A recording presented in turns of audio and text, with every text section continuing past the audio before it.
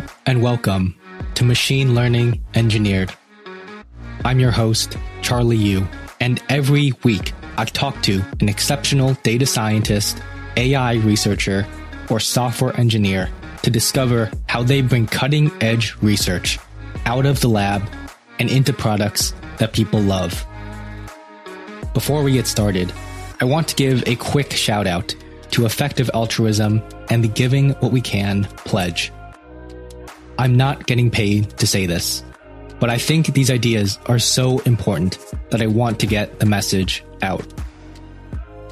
If you're listening to this podcast, most likely you are well into the 1% in the world. By pledging to donate just a small fraction of your income to the most effective charities, you can save the lives of dozens of people living in extreme poverty, reduce unnecessary suffering in factory farms, and improve the long-term future of humanity. Join me and over 4,900 others who have pledged to donate over $1.8 billion over their careers by going to givingwhatwecan.org. And with that, let's get on to the show.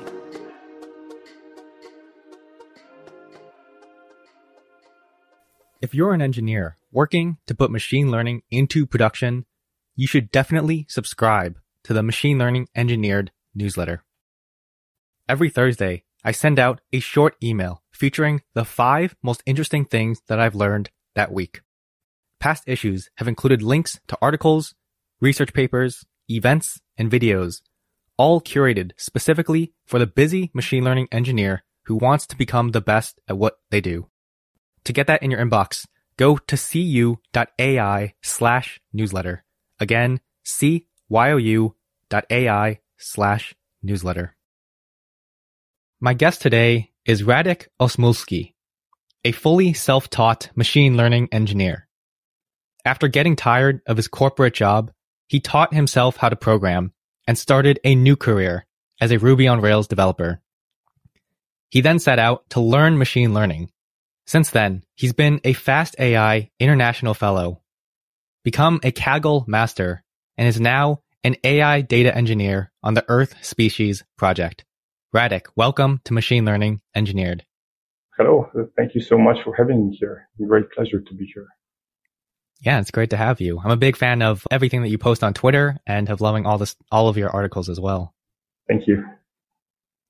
Now, the first question that I always start off with all of our guests, and one that I'm particularly interested in hearing your side of the story for, is how you were first exposed to programming and computer science. Programming and computer science. Okay. My entire life, I have been fascinated by programming, the concept of programming. So there are these people who know this arcane language and they can tell their computers what to do. So that was my perception. And I had various runs in with programming, like small episodes. So when I was 20 years old, I remember going to a bookstore. That's when people would get books in the olden days, paper copies from the shelf.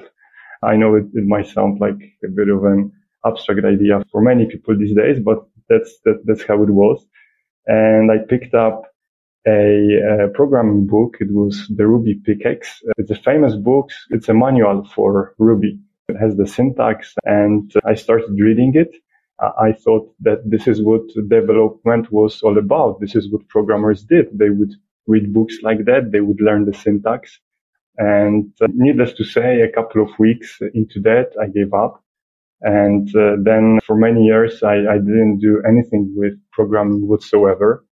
When I was 29, I had a job at a large multinational corporation, and one project that we were working on, we had to input around 9,000 items into a computer using a web GUI. And so we estimated the work that it would take around 100 contractor work hours, because those were complex entries. And I thought there must be a better way, right? So what a sane person would do is they would write some script or do whatever magic and feed it directly into the database. but at corporations, such things are not simple. Like it was cheaper for us to hire a contractor than to work with our colleagues from UK, who then had to work with some external company to do this for us. Opened up a browser and I started typing. How do you press buttons on your computer from a Ruby script? And I hacked something together. It was absolutely ridiculous because it was just a large Ruby script with just if conditions and maybe some for loop that was reading data from a spreadsheet. And I was using a library that is used for testing. I didn't even know what testing was back then, but it did what I wanted, which is it would press buttons in my browser and it read the Excel spreadsheet and it would input the data into the front-end GUI. So that was the first serious program that I wrote and one that I'm still very happy with because it delivered economic value, which is quite nice. And things just went from there. I was working at really large companies, at corporations, and it didn't feel like those were good places for human beings in general. So I was extremely bored and I could see how my career could progress. It went very well up until that part and I could see where I could be in 10, 20 years from then. But this didn't seem that appealing to me. So I started doing MOOCs, learning things that I thought might be interesting just to entertain myself and or to bring something interesting into my life. And I never thought that I would be a developer. How could that be possible for somebody without a background in writing in college or in computer science? But it turned out that fairly quickly I picked up enough that became a reality. That's a great story. I love how you were forced into programming at your job because it was something that you pretty much had to do and you were trying to find a better solution. I think it was like a very practical way of solving the problem. And you can tell even in your writing now about how practically focused you are and you don't give, like I saw your article on theory versus practice. And in some cases, you're always siding on the side of practice and trying to make that economic value instead of just having something just for the sake of it. Yes, I talk about it with such conviction right now because it wasn't like that before. So at work, yes, I did something that was practical, but I would not consider this true learning. To me, learning was this process where you would sit down with a book and in 2 hours, you came out on the other end and you could talk about something abstract with understanding and you understood the theory. So learning math was not about maybe even so much solving problems or being able to, solve some equation, but understanding why things work the way they did. Understanding the theory, understanding proofs. That was my perception of what learning was. But that didn't end up to work very well for me. It was a horrible time sink, and I don't think that this is how we learn. I don't think that this is how we should learn in any setting. And because I suffered through having these beliefs in my mind, now I very strongly, suggest taking another route. Mm-hmm, mm-hmm. And I've heard you say before that you always liked machine learning, even when you were first starting to get into development and actually failed to learn it, the quote unquote, learn it the first time. Can you go into a little bit more of that? Was that because you took this like book focused mindset at the very start? Yes, very much. So my first run-in with machine learning, I didn't even know that machine learning existed up until the moment when I took Andrew Ng MOOC, the machine learning, the old one, the one with the robot hat or whatever they were holding the robot. But I loved it. Loved the explanations of the algorithms of what overfitting was. I especially loved the couple of lectures on neural networks. I thought that, this was amazing. And I did this MOOC, but, I was completely on my own. I didn't know what to do next, even to learn this a little bit more. So I did the obvious thing, which was to Google for answers. And on the internet, people said, you have to learn calculus, you have to learn linear algebra, you have to learn a little bit of probability. Statistics will not hurt. So I started learning that. And there are many lectures from wonderful universities, MIT, Stanford. So I started doing this curriculum, and then it seemed that I need some real analysis to understand some of the proofs. On my commute to work, I would read the book by Walter Rudin, I think, if I recall correctly. And the other advice that I got was, okay, so you should really be implementing machine learning papers on your computer.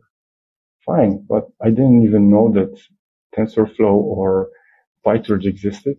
So I would just pull up Python, and in Python, and I actually have this available on my GitHub, where in NumPy, I implemented 10 of Geoffrey Hinton's papers. And so the initial papers, it was really fun to follow through how he published his learnings and understanding of what neural networks were doing. So it starts with just trying to implement a network that could learn or XOR function, but then CNNs and Boltzmann machines and things like this. So I implement this straight in NumPy. But I put in all this effort, and I felt that if I were to be presented with a real life machine learning problem, I wouldn't even know where to start. And actually, I did this test. I went on to Kaggle, and I was, to say that I was intimidated by what people were doing there would not even, would be an understatement. I would go into the forums and I didn't understand the language that people were talking. This led me to believe that maybe this is not something that I can do, that I can learn for one reason or another.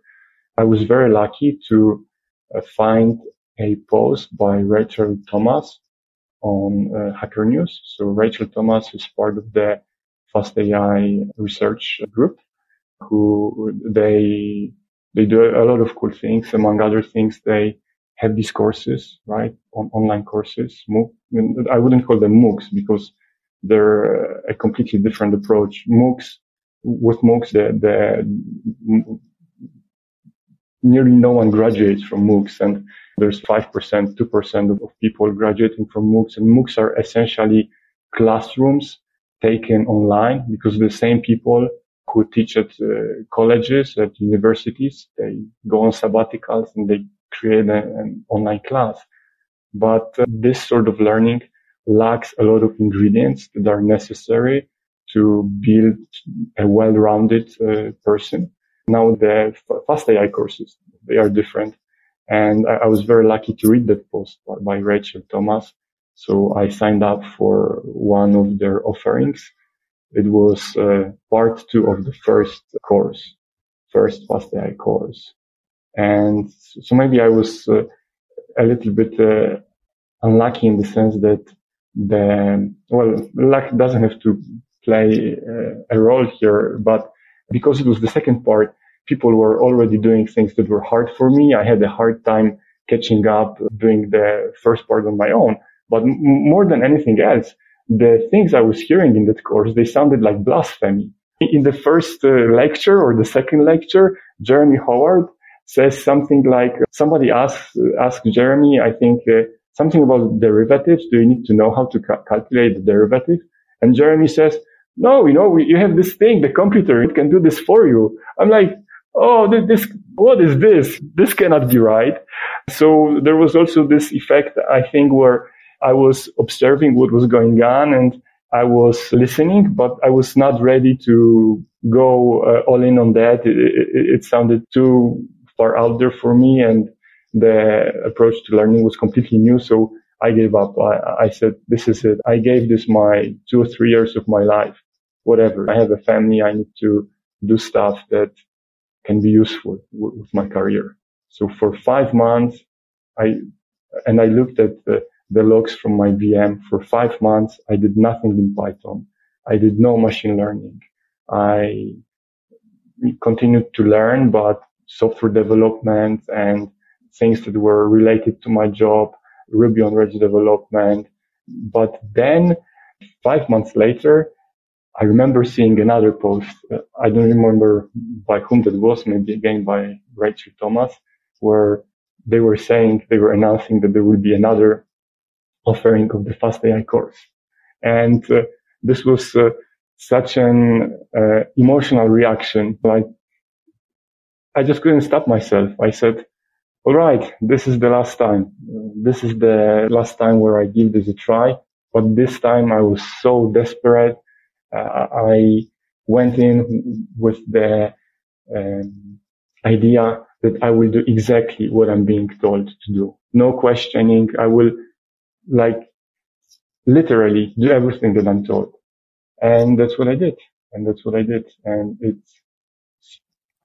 Yeah, of course, as evidenced by your success in the field thereafter, you consulted for a few different startups, and of course now working in a project that is mostly deep learning itself. So a very impressive journey. And again, it goes to, I'm also a big fan of what FastAI is doing, and especially around their community. And I saw that you posted a tweet earlier this week, I think, about the importance of community. So can you talk a little bit about the role that played along your learning journey? Absolutely.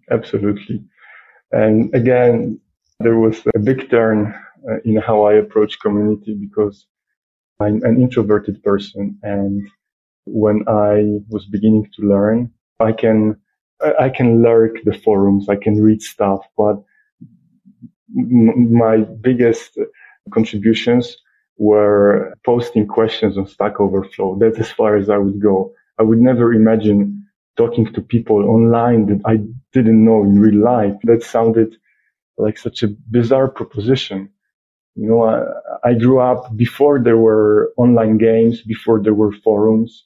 I'm not a native English speaker. This all sounded so bizarre. But now, if there is one thing that is important to learning, that I believe is important to learning, that is the community.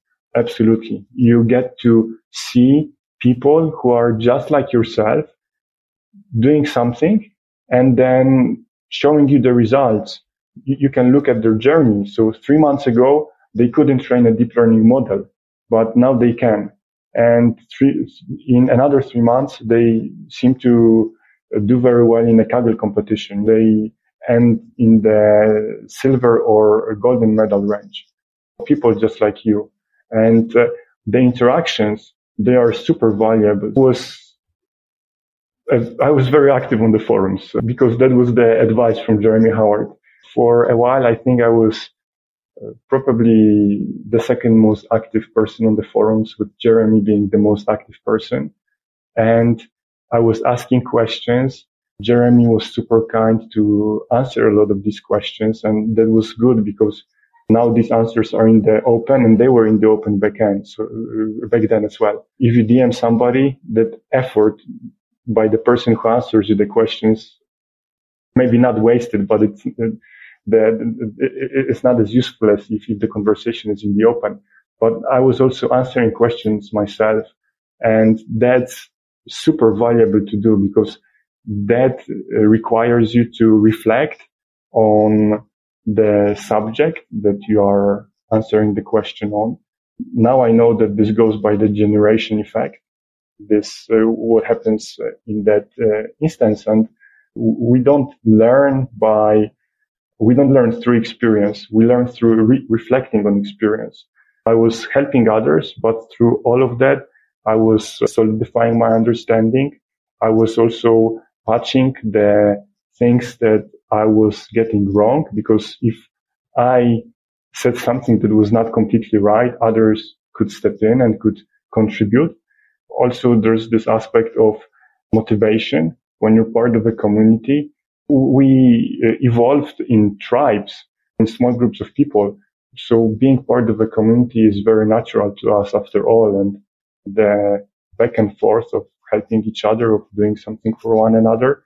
So despite me being an introverted person, I still can see how this makes everything simpler. And the motivation comes from seeing the amazing things that others do and just starting to understand how they went from where they are to where they are right now. Because there's a lot of knowledge that you will not learn from the book. You can read probably most of the machine learning or deep learning books right now, but what will you learn about debugging? Debugging is such a super important skill. And there are Jupyter notebooks. They come with a wonderful set of tools to do that. Absolutely unbelievable set of tools. But you will not get this from the book, but in a community, this is the sort of knowledge that you will acquire. And this is what really makes you efficient and useful in a professional setting.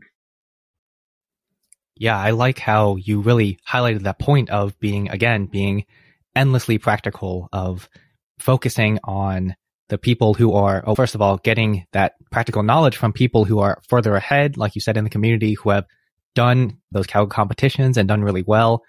And also I want to highlight the fact that you weren't afraid to give back to the community, even though of course you were going to get some things wrong. But like you said, there were always people there to correct you and to build upon that knowledge that you had already. Yes, that piece, that was super important. And to me, initially it felt like doing something good, something nice, something valuable for other people. That was my motivation in answering the questions. But the way I look at this right now is you get so much in return. It seems even a little bit selfish to be presenting this as an act of goodwill, that you go out there and answer questions. For every answer that I gave, I feel that I got so much more in return. It's just, in the end, it's just a great learning experience.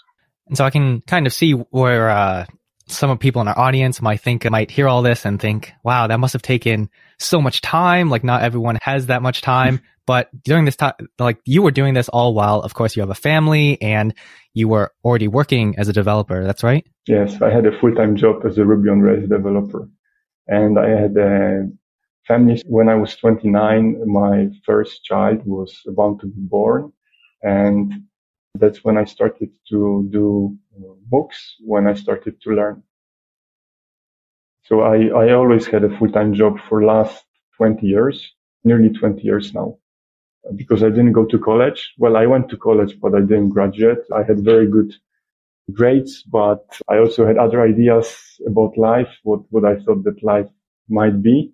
And so nearly 20 years of having a full-time job without even a week of being unemployed.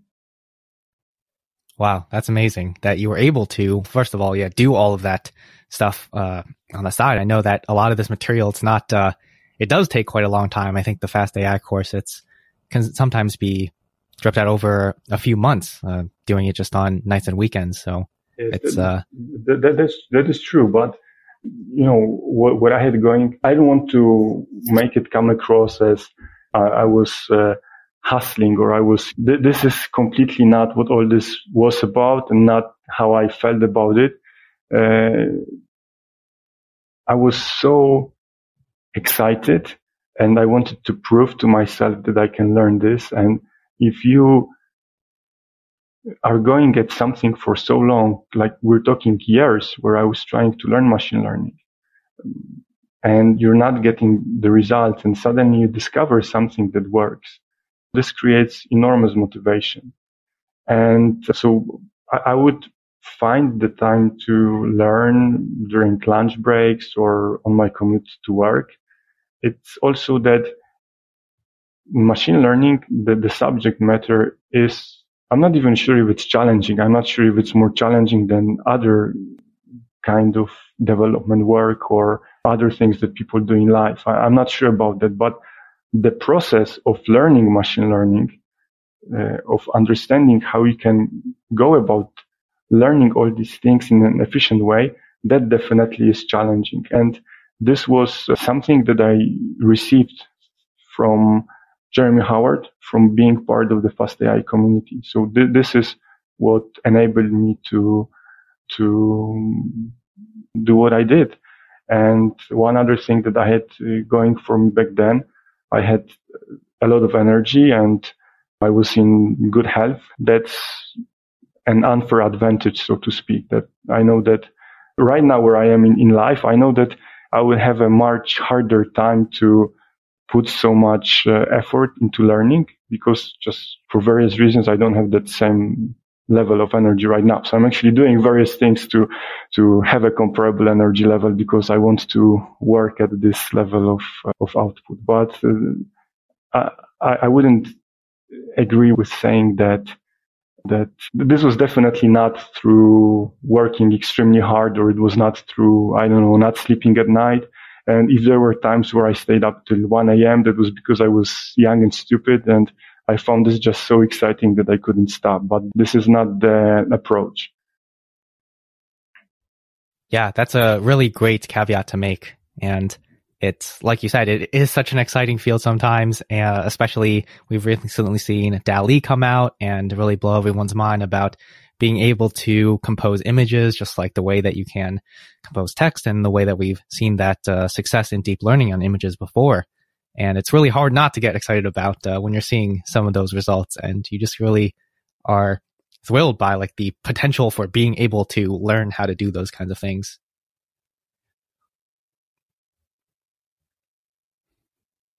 So now it's interesting that you highlighted that the hard part wasn't the material itself, but rather learning to digest all that material. What do you think were the major pivot points, if you will, of what changed your thinking on those kinds of things? You'd mentioned that you took a lot of things from Jeremy Howard in the way that he approached teaching the material. Yes, I learned nearly everything practical that I know about machine learning from Jeremy Howard.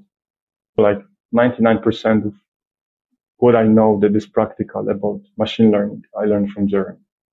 He has been my greatest and possibly only mentor.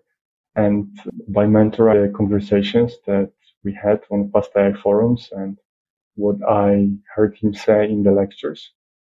So that was the key ingredient for me. Listening, having somebody who is extremely experienced, who is extremely knowledgeable, who knows how to do things. And I don't mean, so I often, when people talk to me, sometimes they think that all I can do is, because I don't have the formal background, that all I can do is run somebody else's code or pull a bunch of libraries together and achieve some nice result.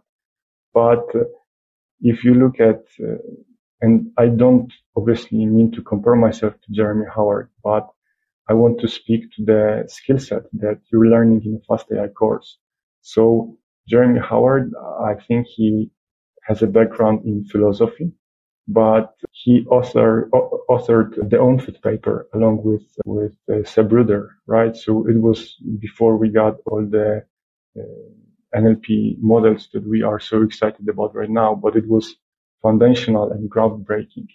This was the moment where the field moved from using text embeddings to treating the entire model as something that can be pre-trained and that can capture something valuable that we are after. So that was groundbreaking. And where I was going with this thought is, this goes even deeper. The misconceptions about the machine learning field. What is research? How is research done? The more I talk to people, the people who are open-minded and are not gatekeeping, how does Geoffrey Hinton see working on a new architecture or on a new concept? The math and the theory only comes later. It's mostly about having a great intuition, having a great understanding. And I saw this in his earlier papers that by him, where he was exploring the field and some of the ideas he had about embeddings, or people didn't know how to train multi networks with multiple layers. That was a challenge. So whether we would train a network layer by layer using something like Boltzmann machines, or whether we would turn out that we could come up with algorithmic tricks and things like better optimizers, like add momentum and stuff like that. But the point is that having this ability to move in code, this can lead to not only very good results in applied machine learning, but also to, I think this is how you do valuable research as well. And the history, I talk to that in my book, where we have Ian Goodfellow, who went out for drinks with his friends because they were celebrating something. And during the conversation, they were discussing how you could, generate images, right? And this ended up being an all-nighter for him, where he went back home and he implemented the architecture. It opened up a completely new field of research. This ability to tinker, and again, tinkering, when I even say this word myself, it seems talking about somebody playing on their computer. But this is also valuable and important. It's important to get good results, and it's also the approach that one can use for learning to great effects. And this is the skill set you get from past AI courses. Mm-hmm. It's so interesting to think about the evolution of the field. Like you said, it is so empirically driven in that, yeah, like you said before, like the tweet that I saw you post a few days ago, it was that the theories come out of the practice. It's not the other way around. And it is, like you said, that a big misconception that you have to build up to like all the theory before you can actually start to get some of those results. How would you,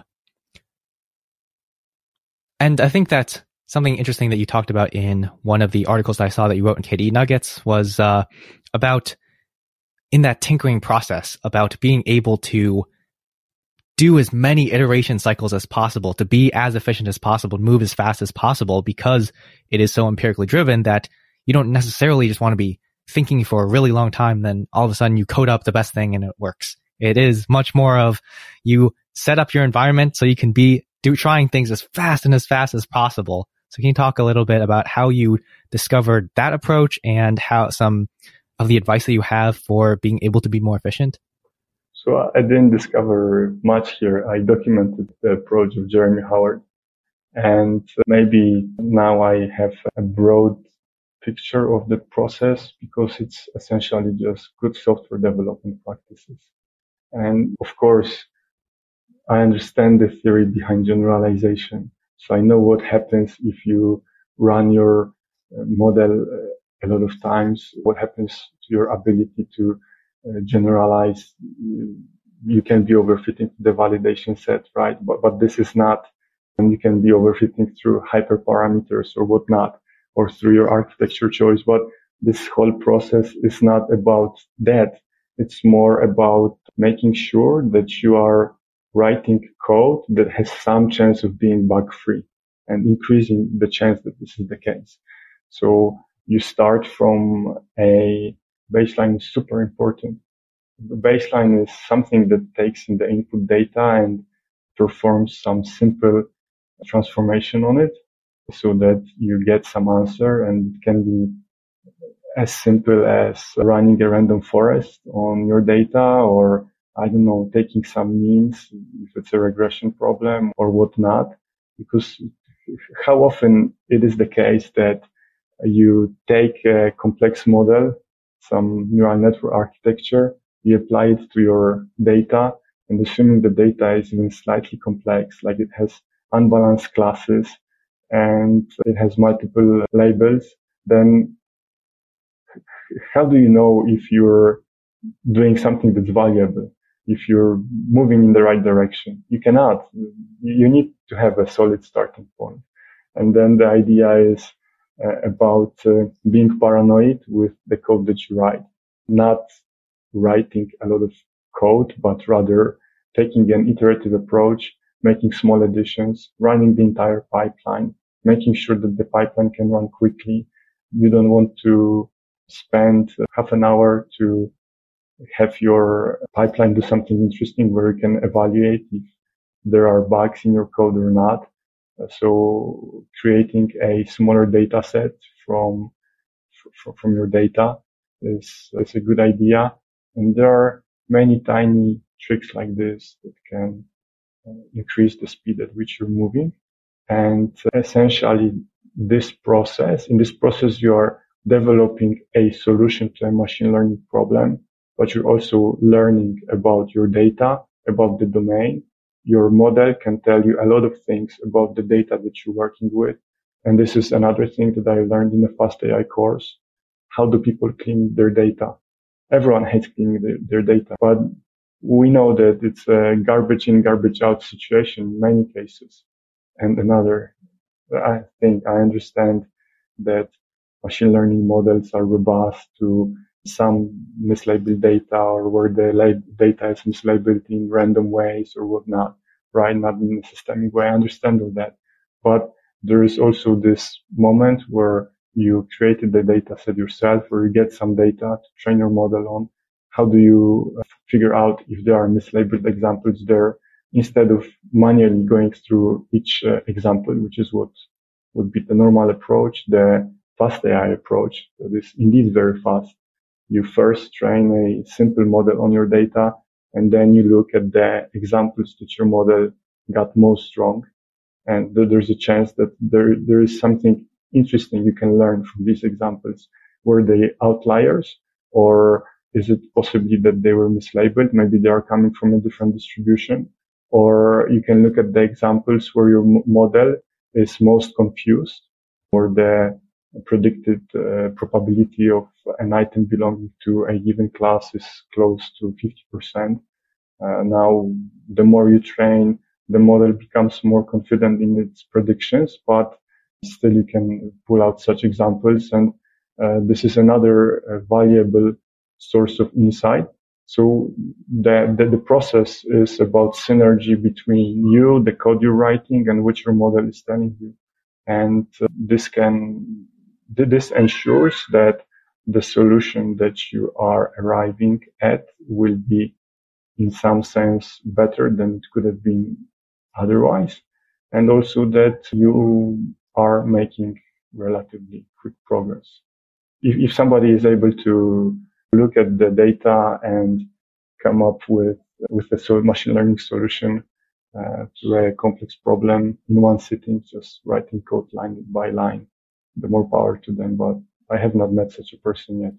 It's a good distinction you made at the very start of the iteration is on the not just the model, because of course it does reduce that capacity to generalize, but it's in those micro feedback loops across the entire cycle of you might have some idea of what the data looks like, but you don't actually know until you're able to, like you say, take out that subset and really look at it and really make the assumptions that you have about your data, about what the domain, and make those assumptions explicit so that if they're ever broken, you're not just left going line by line and trying to figure out where things went wrong. You actually can know that an assumption was broken. And that's especially important in ML because we otherwise might have completely silent failures. Mm-hmm. And it seems like a bit weird when you first get into the field of someone saying, oh, you need to make your code fail more. Mm-hmm. But that actually turns out to be one of, like you say, one of the best ways to make the entire process more efficient. Absolutely agreed. And this is, from a software development perspective, machine learning is a very challenging and unique field, but makes it also fun. Exactly. Now, I'm sure that I know that there's a lot of people listening who want to take the same path as you. Maybe they can really resonate with your story of trying to learn the theory, reading real analysis on your commute to work, and not really getting anywhere there, becoming bored of that. I know that was something that I did as well at the very start. And now, of course, we have so many different resources out there for learning machine learning. It's not just that one Andrew Ng course with the robot. We have tons of different resources. So for someone who is maybe listening now, maybe they are a developer like you were, maybe they are a student who's looking to get into machine learning, how would you recommend that they get started? And I'm assuming that it includes FastAI. Yes, I would say so. Yes, that's probably the best path. But I like your description of what the situation looks like for a newcomer to the field. There is just so much information out there, and people go on YouTube. The most popular videos are of people, some lines of code and getting extremely good results. The code is doing something. It's like fireworks. And then you go on to Twitter and you either get people who give you lists of machine learning libraries or who get to listen to researchers who discuss things, I don't know, positional encoding in transformers, right? Okay, how is this useful? How do newcomers navigate this field? And then MOOCs, there are MOOCs as well, but we know that they are not giving you what you need to be effective. Like you need to have some level of maturity and some level of understanding of how you can learn by working on your own projects to make MOOCs effective, which many people don't have this, I feel. So going back to your question and very much being very empathetic to the experience of people who are new to the field, I would say that fast AI courses are definitely the way to go, and silencing out all the maybe exciting things that are happening on social media and really sticking to hacking on projects, to doing Kaggle competitions, and first and foremost, learning a little bit about how we learn, doing what the fast AI courses suggest, which is you take a lecture notebook, you go through it cell by cell, you understand what is happening in the notebook. And then you put this notebook away and you try to reproduce the same results. And no one is able to not look at the previous notebook, right? But maybe you will look at it a couple of times. And the next time when you work on this, you will take a look maybe only once. And then you take the same approach, but you apply it to completely new data. And then once you do this with a couple of fast AI lectures, you are able to do creative things on new data sets. Essentially, you have a strong basis to build on. This is the way how we learn. And now I can take this approach and apply it to domains that are not maybe covered by fast AI courses. I'm right now reading a book about strategy because I feel that I'm very good in executing on things. I'm a very good tactician, but I'm very poor when it comes to being strategic about what I do in life and how I spend my time. But I can use the approach to learning I learned in fast AI courses and maybe some reading that I did on learning outside of these courses, but essentially it's the same methodology. So whatever you do, you should, I feel, try to experience this kind of learning, how powerful it can be. And then suddenly the superficial things on the internet, they become less interesting and just don't want to maybe invest your time into activities that you come out on the other end and there's not much to show for.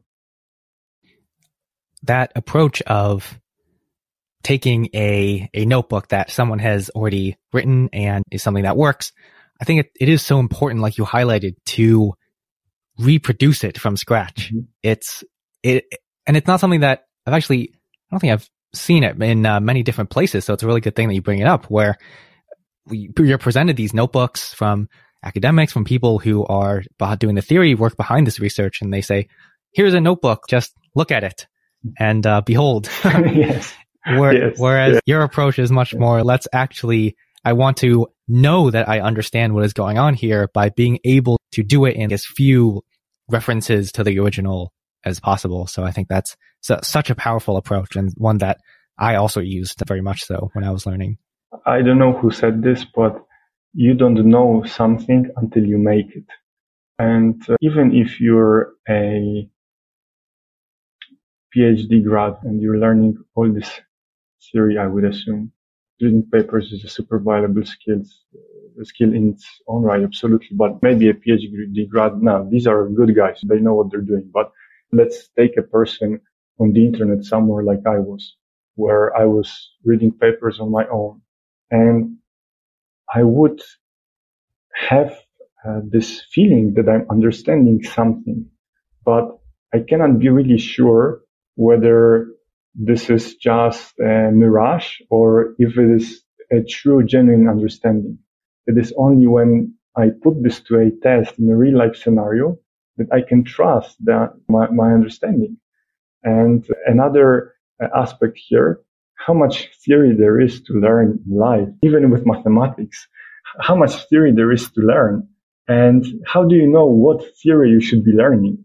How do you not end up like I ended up reading books on set theory and how Cantor made the contributions that he did. And it was super fascinating. And I learned a lot about how science is made and how people think. That was exciting. But if you are not rooted in practice, how do you know what you should be learning? You can spend the next 3 years of your life just reading papers on NLP. And okay, fine, you will know something, but is this the best way to learn? Is this how we can make fastest progress? I don't think so. I think you need to have objective feedback. And that's the sort of feedback that you can only get when you interact with code, with models, with the world around you. Yeah, I really love that point of needing to get feedback in the real world to drive what you're actually learning, because like you said, the theory rabbit hole never ends. Yes. And in retrospect, like I definitely use some of the theory. I don't know, the Huffington bound is particularly useful in a lot of situations, especially when you're trying to figure out like how big your test set needs to be. But for every one Huffington bound, there's at least 10 other theorems that I have absolutely no use for. And this Huffington bound, it's the concept is super valuable, right? To understand why you can generalize. And I love this. This is perfectly fine. And I was super happy to read about it, to understand the formula, what it was doing, why. It's super awesome. But there's another aspect here, which is that I learned it before I was able to do much with code. Was it the right time to learn it then, where I could have read a very good blog post by Rachel Thomas on the train by test split, where she gives practical examples of essentially the same thing? I don't know. On that one, I don't know what the answer is, because I still really love theory and I love to understand things. But I'm not sure that this was the fastest way to learn. And I'm also not sure if everyone who's doing machine learning, if they need to understand this, especially that you can understand the Huffington bound and the VC dimensions or whatever. But when it comes to practice, you can still have a very hard time applying even 1/10 of this understanding. I feel so. So there are still curveballs and Kaggle is great for learning about leaks between data, between your splits and things like this, that just understanding the theory I'm not sure that give you. But sorry for going off on this tangent. I was just excited that you mentioned something that I thought that was also very cool, like old habits die hard. Yes, I know that practice is what I should be doing, but theory and understanding how things work, I still have a lot of love for that. Mm-hmm, mm-hmm. And like you said before, it's the point of bringing up the Huffington bound in particular is that it is something that if you also found it in Rachel Thomas's blog post on doing those different training test splits. And so by focusing on that practical minded focus, you would have eventually learned and come across that same thing, even not coming at it from the theory perspective, even though it is classified as like theoretical learning theory. Charlie, I think you said it better than how I expressed this. Yes. And most likely my understanding would be more complete had I arrived at it through experience than through studying theory. And I would also be able to move much faster. And I think that moving fast is what makes life fun. I'm very aware that we have some amount of years in our life. This understanding kicks in maybe as you get a little bit older, or when you wake up in the morning and you're not feeling as well as you'd like to feel, stuff like that. But moving with speed genuinely makes life, adds a new dimension of life that I appreciate. And if I can get this through practice, then practicing is what I need to do and what I need to figure out ways of doing. So it's how I manage my time, what I focus on, removing distractions and fighting my own inclination to reading stuff because I just find it so fascinating. Well, I need to make sure that practice comes first. Yeah. That's a great message that I think a lot of people will be able to get value from. And speaking of moving fast and providing value for people, you are currently writing a book. So tell us a little bit about why you decided to do that. It's not an easy endeavor. It's not an easy endeavor, and as everything in my life, it's not something I thought out very well up front. Like, I don't get me wrong. Like, I think that this is on a personal level amazing that I'm working on this, but I definitely didn't understand what was involved in writing the book when I was setting out to do it.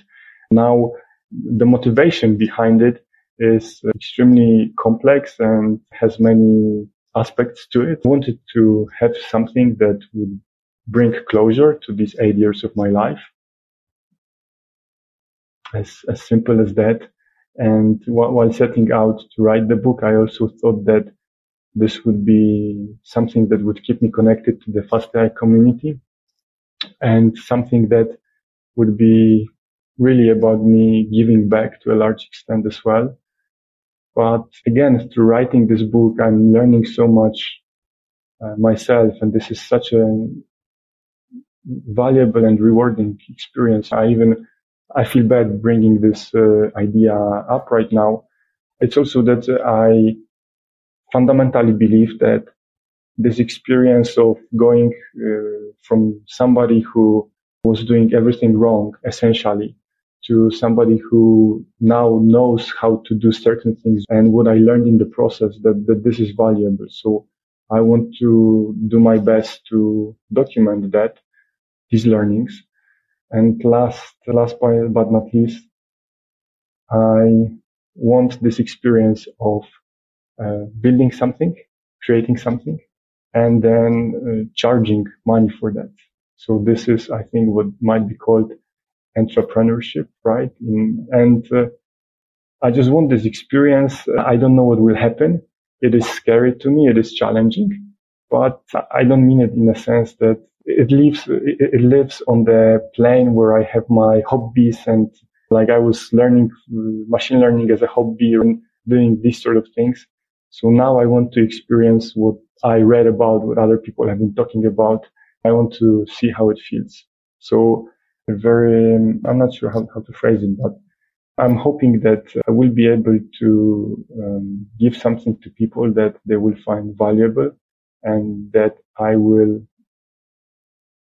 have not been hoping for that, but it turns out that I'm also getting a lot of personal value in return. So it feels like a very good scenario, and completely uncharted waters for me, because my entire life, I have never sold anything. So we'll see how that goes. Most likely it is that nothing will happen, like it's usually on the internet. You do something and you're welcomed by silence. But even if that is the outcome, then I'm still super happy with the experience, and just documenting the thoughts, documenting what I learned. I continue to learn. So this is just crazy. This is crazy, and no one told me about this before I took the FastAI course. Right now, I know that some of this is called learning in public, right? There is this name to it. It's just wonderful. Yeah, I love that you highlighted that you are exactly still continuing to learn just by creating something that you hope will have value for others. And it's something that speaking of the learning in public movement, it's a lot of people, they think that they see themselves as an imposter. They don't have something to give. And it goes back to what you were talking about with getting involved in the community and helping others there. Like you can always help someone who is a few steps behind you, so to speak. Yes. And you are the best person in the entire world to help somebody who is just a few steps behind you. There are blog posts that I would not be able to write right now that I was able to write a couple of years ago. For example, Introduction to PyTorch. I wrote it from the perspective of somebody who just picked up the skills. So I found something that was hard. I learned how to do it. And then I explained it in a language that Radek from 3 months ago would understand. And that's the same idea with my book. I'm not sure how good this is from a book writing perspective, but I'm writing the book for Radek from 8 years ago because I don't want, or I'm not sure if there is a chance that the book will be helpful to somebody, hopefully, but I know that if I were to be given the book that I'm working on 8 years ago, it would have changed my life for the better. So maybe somebody will find it useful, or if not, I will still be happy that a book like this exists. And so it is called Meta Learning, right? And the name is something that I'm still working on. Maybe I will remove the meta learning part to make it shorter, powerful, or yeah, it's still a work in progress, but we can go by the name that was there, yeah. And if you want to, what would be we talked about a lot of things that I'm sure you're going to cover in the book itself.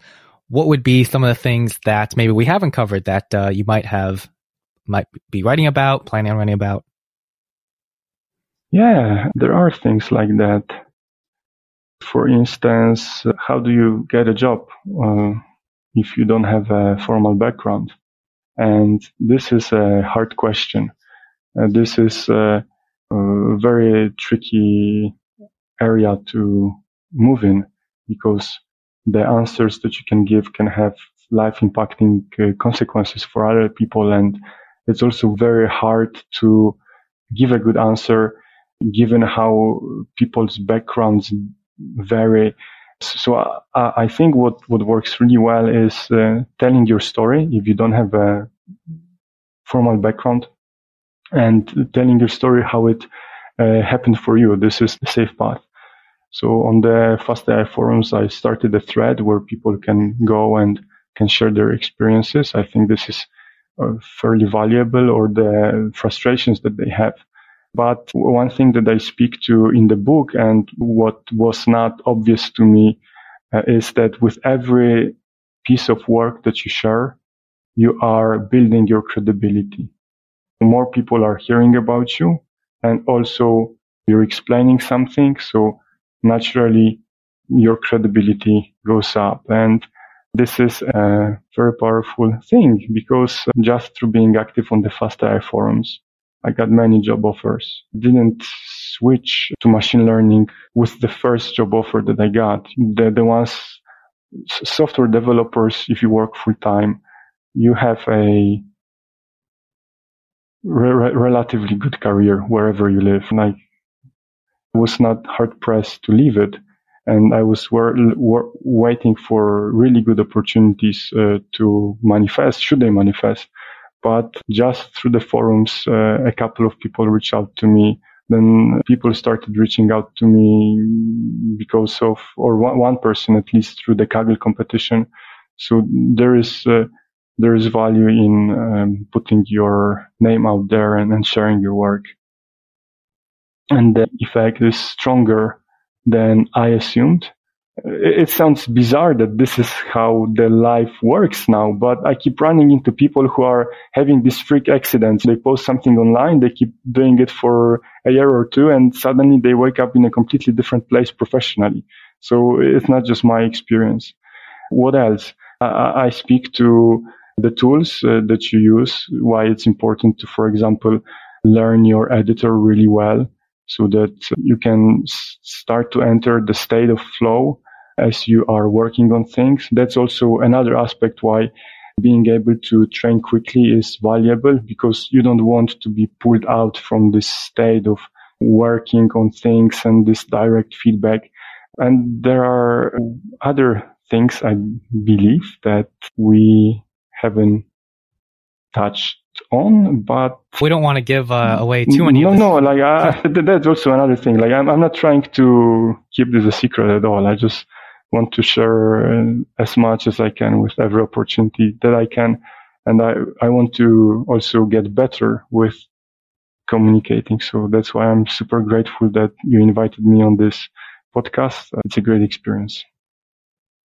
Yeah, it's great to have someone on the podcast who is able to share all that experience, especially the experience that is highly relevant for a lot of the people that I know listen. And so speaking of, you're talking about getting a job from a non-traditional background, you are now working with the Earth Species Project. And yes. I had never heard of this before. I was looking you up, and this sounds really, really fascinating. So can you give us a bit of a background on, one, what it is and how you got involved? So this is a job of my dreams. Yeah, this is a job of my dreams. I love the atmosphere at work. I love the team, the people I'm working with. And I love what we are working on. So we are working on decoding non-human communication and building tools to empower bioacousticians. Yeah, I should probably elaborate on what that is. Okay, let's think you for a second. You know how progress is. By the time we put a man on the moon, by that time we still didn't realize that animals in the ocean, that they communicate. We thought that there was silence there. And it's how for the longest time people believed that humans have a different biology than animals. And it was not scientific. It was not showed in a scientific way, but it was rather a cultural side effect that we had these beliefs. So in the 1960s, Roger Payne and his wife, they released Songs of the Waves. It's a CD that it was sold in, I think, around 10 million copies. It became extremely popular. And just this cultural phenomena, we suddenly started being interested in these fabulous and fascinating creatures. And this led to whaling being banned in the 80s, I believe. So I think that making progress on bioacoustics, on understanding non-human communication, this is the hope that we will change our relationship with the animal world through the research and through the findings. And there is real science that goes behind what we are attempting to do. And it's not just us, but there are by now probably hundreds of people doing related work at various places. And with the specific approach that we initially are hoping to explore. So this is something that many people in the machine learning field are not aware of. But if you train embeddings on text and you train embeddings from various languages, you can then translate between the languages without the Rosetta Stone. You align the embeddings, and in the process, you can go from word to word in one language to another language. And to me, this is fascinating. I didn't know this. But what does it tell me? It first tells me that we as humans are probably much more alike than we would like to admit often. And secondly, how is this possible that there is so much structure? How is this possible that there is so much structure in a language where you can align languages on top of each other like that? And I ran the code myself, even with a limited dictionary, with limited trained data, and it works. So if we can create embeddings from bioacoustic data, from animal communication, if we can then start, and obviously there are many problems that need to be solved, like, for example, unsupervised segmentation, because we don't know what constitutes a chunk of animal speech. How do we go to segments that are meaningful? But there's interesting work in unsupervised segmentation happening as well. Some of the papers are extremely creative, extremely fascinating. So if you can start training embeddings on bioacoustic data, you suddenly get access to fabulous building blocks. And of course, it would be extremely interesting to start aligning these embeddings between species, maybe even going as far as human languages. Whales, they have extremely complex social structures. They spent 65 million years in the water. They have these enormous brains. There is a wealth of complexity in their communication. And then not only to attempt understanding what is being discussed there, but even the more basic work. We have collaborators from SETI. These guys who are looking at for extraterrestrial life, and they are developing very interesting information theory tools in the cutting edge of information theory, where you look at a communication and you can start saying interesting things about the properties that the communication has. Can this be a language? And the work we are doing with embeddings and with creating these bioacoustic tools, the outputs can feed into these models, because you cannot just go from a stream of audio to applying these information theoretic tools. This is extremely fascinating, and some of the things I'm learning along the way about animals are mind-blowing. You know, what we already know, where there is really hardcore science behind the findings, and how different it is from the perception in the media or from average folks, where animals, they don't have emotions, they don't have the richness the richness of personality that we associate with human beings. Well, I think that I'm hoping that we are living in a pivotal moment again, how we assume that our biology, how we accepted that our biology doesn't differ so much. It is now a scientific fact. I think that progressively we will start seeing that the animal kingdom and the human kingdom, that they are much closer together, and doing whatever we can do to make this reality happen, to accelerate the future. This is what we need. This ties in with the biggest challenge of current times, the global warming, and how people approach this, how people approach the loss of biodiversity.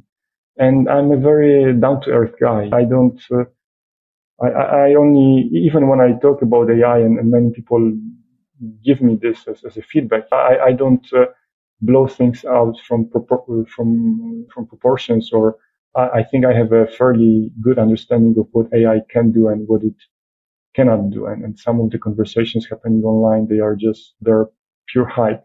But here we have something where the tools that are on the cutting edge, papers from 2017, 2018, 19 are, if we could start applying it to animal vocalization data sets, I think that this can be interesting and valuable. Yeah, it's just one of those things that you read about, and especially that initial research finding that you can align the embedding spaces. In some ways, it makes sense why you can do it, but it's still incredibly cool to see that in action and to have it be validated as something as another thing that machine learning is able to do. And even though, like you said, there does seem to be tons of hype in general around the field, but again, like you said, this is actually possible to do, and it's quite amazing what might come out of it. This is the magic, Charlie. This is the magic right here. It's not having animated dolls with facial expressions that are portrayed as AI, where humankind has been doing this for ages. If you trace back all the way to Charles Babbage, people were also into these animated moving doll, whatever creatures, which is just so superficial and so fraudulent to be portraying this. And then you have something that cool as aligning these embedding clouds, which is mind-blowing. But unfortunately, this is not what is being communicated to people. We are online, we are going for those cheap tricks. And I hope that this other side of the story also gets heard, I really want to dig in like a little bit more into this work, because how much data do we have on the animal data? You mentioned that we were potentially starting with the whale bioacoustic data. Like, how much of it is out there? What's the current state of the project? There's a lot of data, and we will have much more data in coming years. Like, there are projects that are in the works right now where we will have exponentially more data. And we, as a field, we are understanding more what data we need to collect and how we can collect the data, because it's not that these animals, they live underwater. You cannot just put a mic in front of them. That's not that simple. And so there are these devices that you attach to a whale, and it is stuck to the whale, not hurting the whale in any sense, that is with the whale for 24 hours or for 36 hours. And then you follow the whale to pick it up, and there will be more data. But even with the data that we have, it's not as simple, because maybe the data lives on somebody's Google Drive or somewhere like that. So a big part of the work is taking the data and making it available to researchers. And that's where my role is gravitating towards, where this year I will be working on building up the ESP library. So we want to help our partners to, first of all, understand what data could be very valuable, to share the insights into maybe how the data can be organized. But we also want to do the work on our end, which is pre-process data sets, clean data sets, package them in a fashion where ideally you will be able to go onto your computer, issue a command, and the data will be pulled onto your machine. And also through that, enable other people to do the necessary research work, because we have a very good understanding that the breakthroughs will not come from a small group of people that you can pinpoint and say, yeah, these guys are doing the right work and the breakthrough will originate there. No, it has to be an effort where many people are involved with various backgrounds, not only machine learning, of course, bioacoustics, linguists, biology, marine biology, through sharing this data while also doing research work. We hope to contribute to the field as much as we can. Wow, it's, again, just hearing about this is so cool, because you always saw animals on TV like talking. You're like, oh, maybe that would be possible, like way in the future. And I know that's not the goal of the project itself, but to think that something like that could come to life is very interesting to think about, and also has obviously great benefits for the intermediate steps before that of being able to increase conservation, because people will be, like you said, more empathetic towards the animals if they know that there actually is some thought behind, quote unquote, thought behind some of their communication signals. Yes. And learning about the social structures and the cultures that these animals create. So for instance, very large ships and their engines, their turbines, they have been designed. They have not been optimized for not emitting sound. They were designed in the 60s, 70s, where no one cared about things like how fuel efficient they were or how much sound they emit. But now we are seeing the impact of acoustic pollution with what it's called when a submarine does the echolocation. It's called the sonar? The sonar, yes, the sonar. Then we have strandings. We have animals bleeding out from their brain. And this is still not fully understood. But the point is that even with a little bit of change in our mindset, those turbines on these ships, we have the tools right now to design them to be much less polluting and require to be more energy efficient. But it requires, like you said, changing how we see this animal world. And Yeah, I'm hoping that, I'm not hoping, but I'm fairly convinced that we will be able to deliver with time on the main mission, which is decoding non-human communication. But like you said, if along the way people can change a little bit how they think, I think that would be wonderful, and there would be much less suffering, both on our side and on the side of the animals. That's amazing. I know that they have a GitHub repo and that it is building in public in a lot of ways.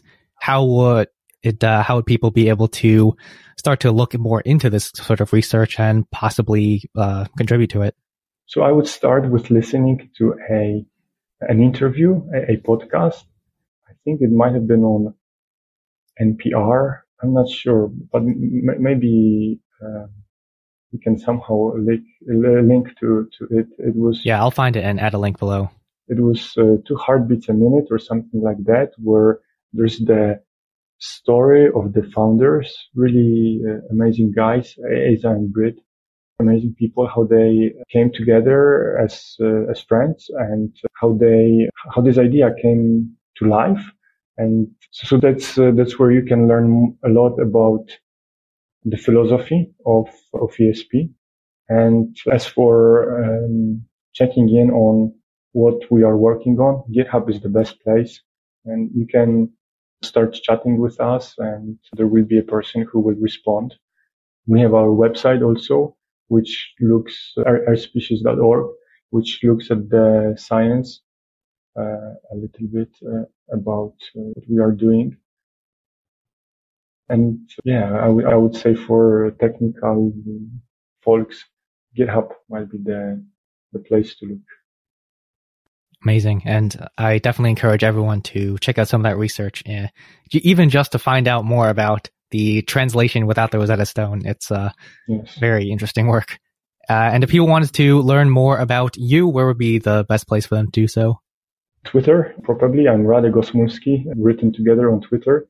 And you can also check out my website. Great. And you provide so much value on Twitter. You're able to condense a lot of these ideas into, of course, those tweet size forms.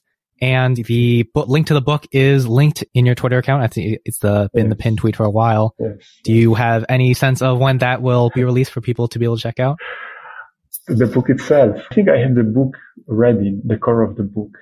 And over last month, I have written a lot of words, really a lot of words, but I think I'm just trying to make the book longer. And this is not the content that should be there. I think there is value in brevity, actually. It might be closer to being finished than I assumed. This is something I have to think on over the next couple of days, and I will be reaching out to people for feedback as well, what they tell me. So it's hard to say. I set the tentative date for sometime in June, but it might be much sooner. Great. We're all looking forward to it. And I've also seen that very recently you launched a newsletter. Yes, this is my hobby. This is what I find fun. I find experimenting with such things fun, and also learning about things. This is what I do in my free time, so to speak. I have a full-time job that I'm super excited about and that I want to do the absolutely best I can at. And I have my kids, but for fun, I want to continue to grow as a person. I want to experience new things. So the newsletter is just one such initiative. And I'm hoping to start blogging more, maybe, especially once I publish the book. So we'll see. And it's extremely interesting because I used to be much more scared about tweeting, about blogging, about such a thing as a newsletter. Like, how could I ask a person to read my words that I will be sending to their mailbox? That sounds like such an abstract idea. But with time, and it's very strange, that's what I'm saying, but you become maybe a little bit more confident, and suddenly these things don't seem out of reach anymore. So I want to capitalize on that, and I want to just experience things and learn from them. And now I know that I will learn much more about newsletters if I have my own newsletter than if I were to read about other people having their newsletters, which obviously is valuable. And this is what I would do in the past. But now I'm attempting to have a newsletter myself. Great. And people, of course, it's on Revue, which was recently bought by Twitter. So hopefully there'll be some sort of integration with their Twitter account. So people will be able to find that on the Twitter profile along with everything else. Yes. And if they want to find it via a URL, then it's, what is it? I think maybe it's mldigest.radekosmulski.com, something like that. I'll link it below. So to finish out, I always ask the same few questions of all of our guests. Yes. And the first one is, what do you do for fun outside of work? I guess you've just said that this is what you do for fun. I do this. This is my kind of fun. Exactly. I think about these things. I'm just, time is the most valuable asset that we have, right? It's becoming more true to me, and I love reading books. I love doing stuff. I could be spending my free time in other ways that I would find probably very appealing as well, but I don't want to stop learning. Great. Now, the second question, speaking of learning, what book or books do you most often recommend to others? I would probably start with A Guide to Good Life. It is a modern take on Stoic philosophy. Great introduction. It is, to me, it is extremely valuable because our world is crazy. Maybe it has always been crazy, and you need to disconnect and unplug a little bit from that and put your life in perspective. And this is very hard, and I'm not saying that I'm any good at this, but even if you make a minor improvement on not being attached so much to your results or, to how much money you have or things like this, I think your quality of life will improve tremendously. You will be a much happier person, and also you will be able to do much more. Now, the best fiction book that I probably ever read is The Origin of Wealth. And this is absolutely fascinating. The Origin of Wealth. I don't think I've heard of that. This book, like right now you buy a book and it's just one idea that is repeated over and over again. This book, I'm not sure how many pages it has, but it is so dense in ideas, and it is essentially the field of economics is deconstructed, where you see why it is what it is right now, what breakthroughs led to economics being what it is right now, and how maybe it's not optimal in terms of the science behind economic theory. So we have physicists that chime in, and then you have this second part of the book, which is, and to see the entire field of study to be presented like that, to be broken into little pieces. This is a fascinating journey. And the second part of the book is what economics can be if you use modern technology, if you apply genetic algorithms to thinking about our economic reality. This is probably the best nonfiction book that I have ever read.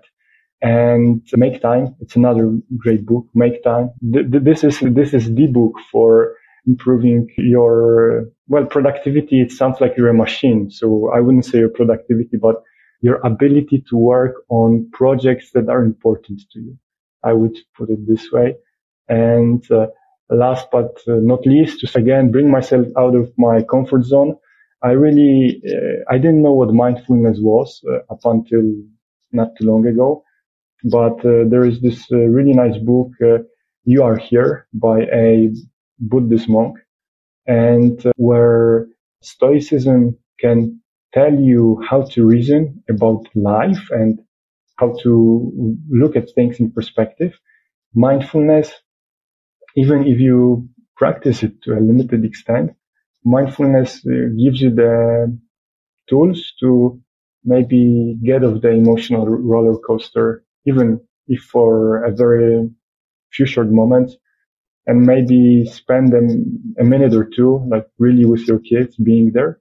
And 99% of the time, I'm a complete lunatic. I get excited about stuff and can't stop thinking about, I don't know, the next machine learning paper I will read but so I don't want to come across as somebody who knows what they're doing in life, but even tiny changes, they can make you more effective and they can allow you to find the time for what matters, not in the moment, like the 24-hour news cycle or whatnot, but what matters when you look at life in a broader perspective.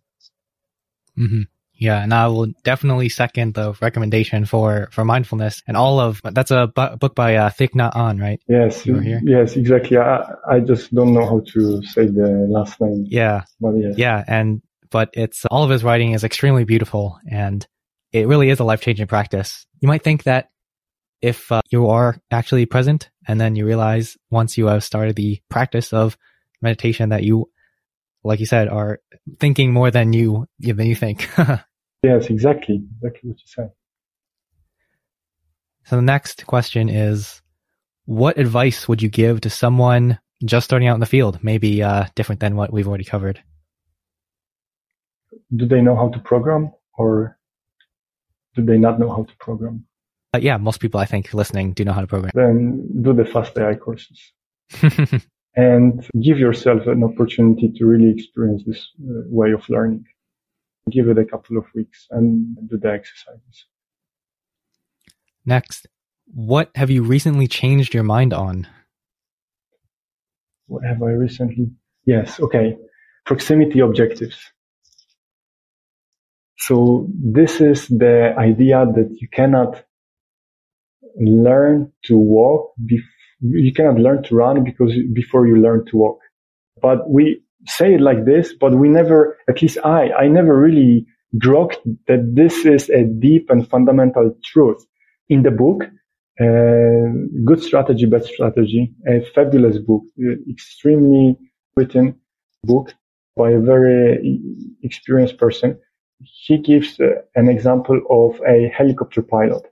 So as a helicopter pilot, the first thing you have to learn is how to fly the helicopter. It's extremely involved. You have all these controls and pedals, so you have to first learn that. Only when you learn that can you move on to things like flying at night. Like you cannot possibly learn to fly at night before you learn that complete that earlier stage. And then you move on to flying information. This is another skill, complex skill. And as you are progressing up the stack, the previous skills, they become your second nature, they become automatic. And then maybe the last step is flying in combat or doing things like being able to land with your engine off, which is extremely time sensitive. Like you have apparently, from what is said in the book, you have a second where you have to perform some set of actions or you are gone. And this progression, this understanding is super valuable because at different steps, you learn different things. You are able to learn some things because you've already learned things before that are now automatic to you. If somebody is learning something related to deep learning and they're 3 years in their journey, they likely will be learning something that might be a little bit different from what a person would be learning who's just starting out. And it's also, to me, this basically states that you cannot hustle your way through to success. You cannot just bring all your energy and go to, I don't know, to becoming a Kaggle Grandmaster in 6 months. Well, possibly you can, but only if you know how to go from point A to point B, from point B to point C, from point C to point D. So the value is in going through the points, through the learnings. That's where real progress happens. And what leadership is believed to be, especially probably more so in Western culture, where it's, hey, we will hit that objective, or setting goals, increase revenue by 30%. This is not what strategy is about. It's all about these techniques and things that really work. So this was a mind opener to me. Oh, very interesting. I'll definitely have to read that section in the book. It sounds like a really fascinating concept. And when you think about it, it obviously does make sense. But like you said, it's in the culture. It's not, or that's not, in fact, not in the culture. Yeah. Interesting. Yes. And you will have CEOs of big companies actually understanding leadership to be setting these objectives that don't lie within reach of their organization. So this creates a very interesting dynamic where you need, if you yourself in your life or your organization, if you want to effectively move forward, you need to have somebody who is able to map out point A, point B, point C. I'm not saying, hey guys, let's go to the moon, because this is also very interesting, because apparently when Kennedy was giving his speech, this going to the moon, it didn't seem like a moonshot. Obviously, there were very hard engineering challenges to be solved, but we knew back then that we had the understanding, and the United States, they had the capability to do this. So it was more of as creating an attractor, a beacon to channel the resources towards. But it was not like we wake up one day and hey guys, we will invent immortality or whatnot. Interesting. I'll definitely have to check that out. And lastly, to close out, what important truth do very few people agree with you on? So I think that you cannot just assume that if you have an algorithm that is unbiased, and if you train it on biased data, on unbiased data or whatnot, but you cannot just wash your hands from deploying it in the world. And because the math is unbiased, regardless what results it brings, we are good. I think that this is very incorrect, and I think that many people will disagree with me on this one, but I feel about this very strongly. If you are a researcher, if you are a company, and your algorithm brings some results in the world, then you take both, the moral responsibility for sure, and maybe in a change world, or also legal responsibility.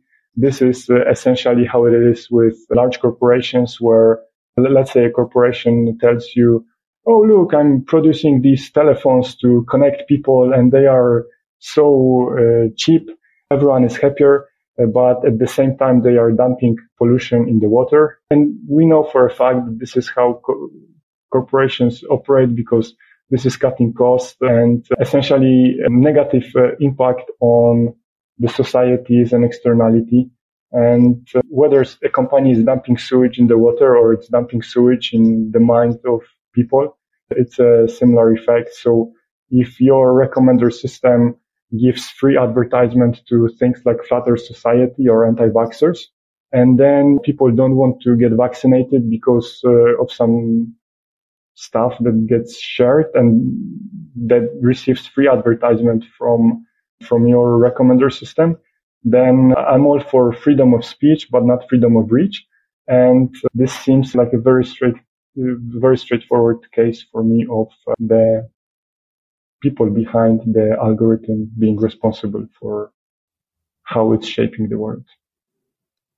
Yeah, it's something that I think a lot of people in the field are waking up to, just how impactful the research has been, and how much of our lives, like you said, the information that we all consume, especially in the COVID era when you're all at home just looking at stuff online, it's all driven by these algorithms. And yeah, exactly. If you work in these, it's quite important to consider the ethics. And although it is an extremely hard problem, and I think a lot of people are conflating the difficulty of it with the value of it, which is, like you said, very unfortunate, and you should definitely go towards how difficult the problem is instead of just dismissing it. Absolutely. And I'm a strong believer that in the end, the results speak very powerfully, and there's a lot of research around that. So the good intentions or the justification It's just, it doesn't stand up to the test of reality. If we see that your recommender engine is having these results, or that is affecting the mental state of Facebook users, where they're more depressed than they could have otherwise been, then I don't think that explanation that this is the only cost-effective way of providing this service, then that this is good enough. I don't want to live in such a society where I will be able to buy cheap TV sets, but the rivers will be polluted and everything will die, essentially. We are ending on a positive note, you know? How cheerful, Charlie. Sorry, I should have been more optimistic. No, but as you said, there is a lot of research being done, and I have full faith that in people, that there are good people that can look past their own profits.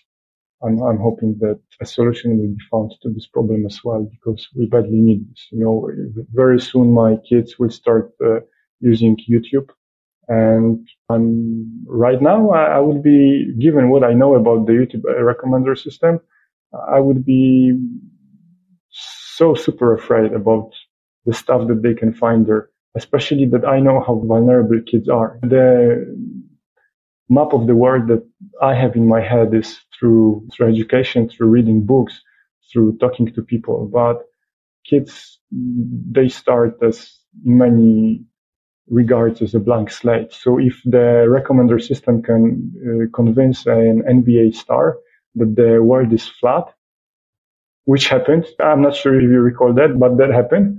What can happen to a 13-year-old? Yeah, and although, like you said, it is a dark message, it is a very important one. And so I don't necessarily think it's such a bad thing to end it on that. Anyway, Radek Osmulski, thank you so much for joining me on the podcast. It was a really interesting to hear about your experience. Like you said, that was in many ways quite extraordinary, of just being at a corporate job, deciding you didn't like it, and finding a passion in the field of that we're all in machine learning, and making your way through that non-traditional background, and now working on something as cool as the Earth Species Project. So again, thank you so much for joining me. Charlie, thank you so much. This has been a great pleasure. Appreciate it.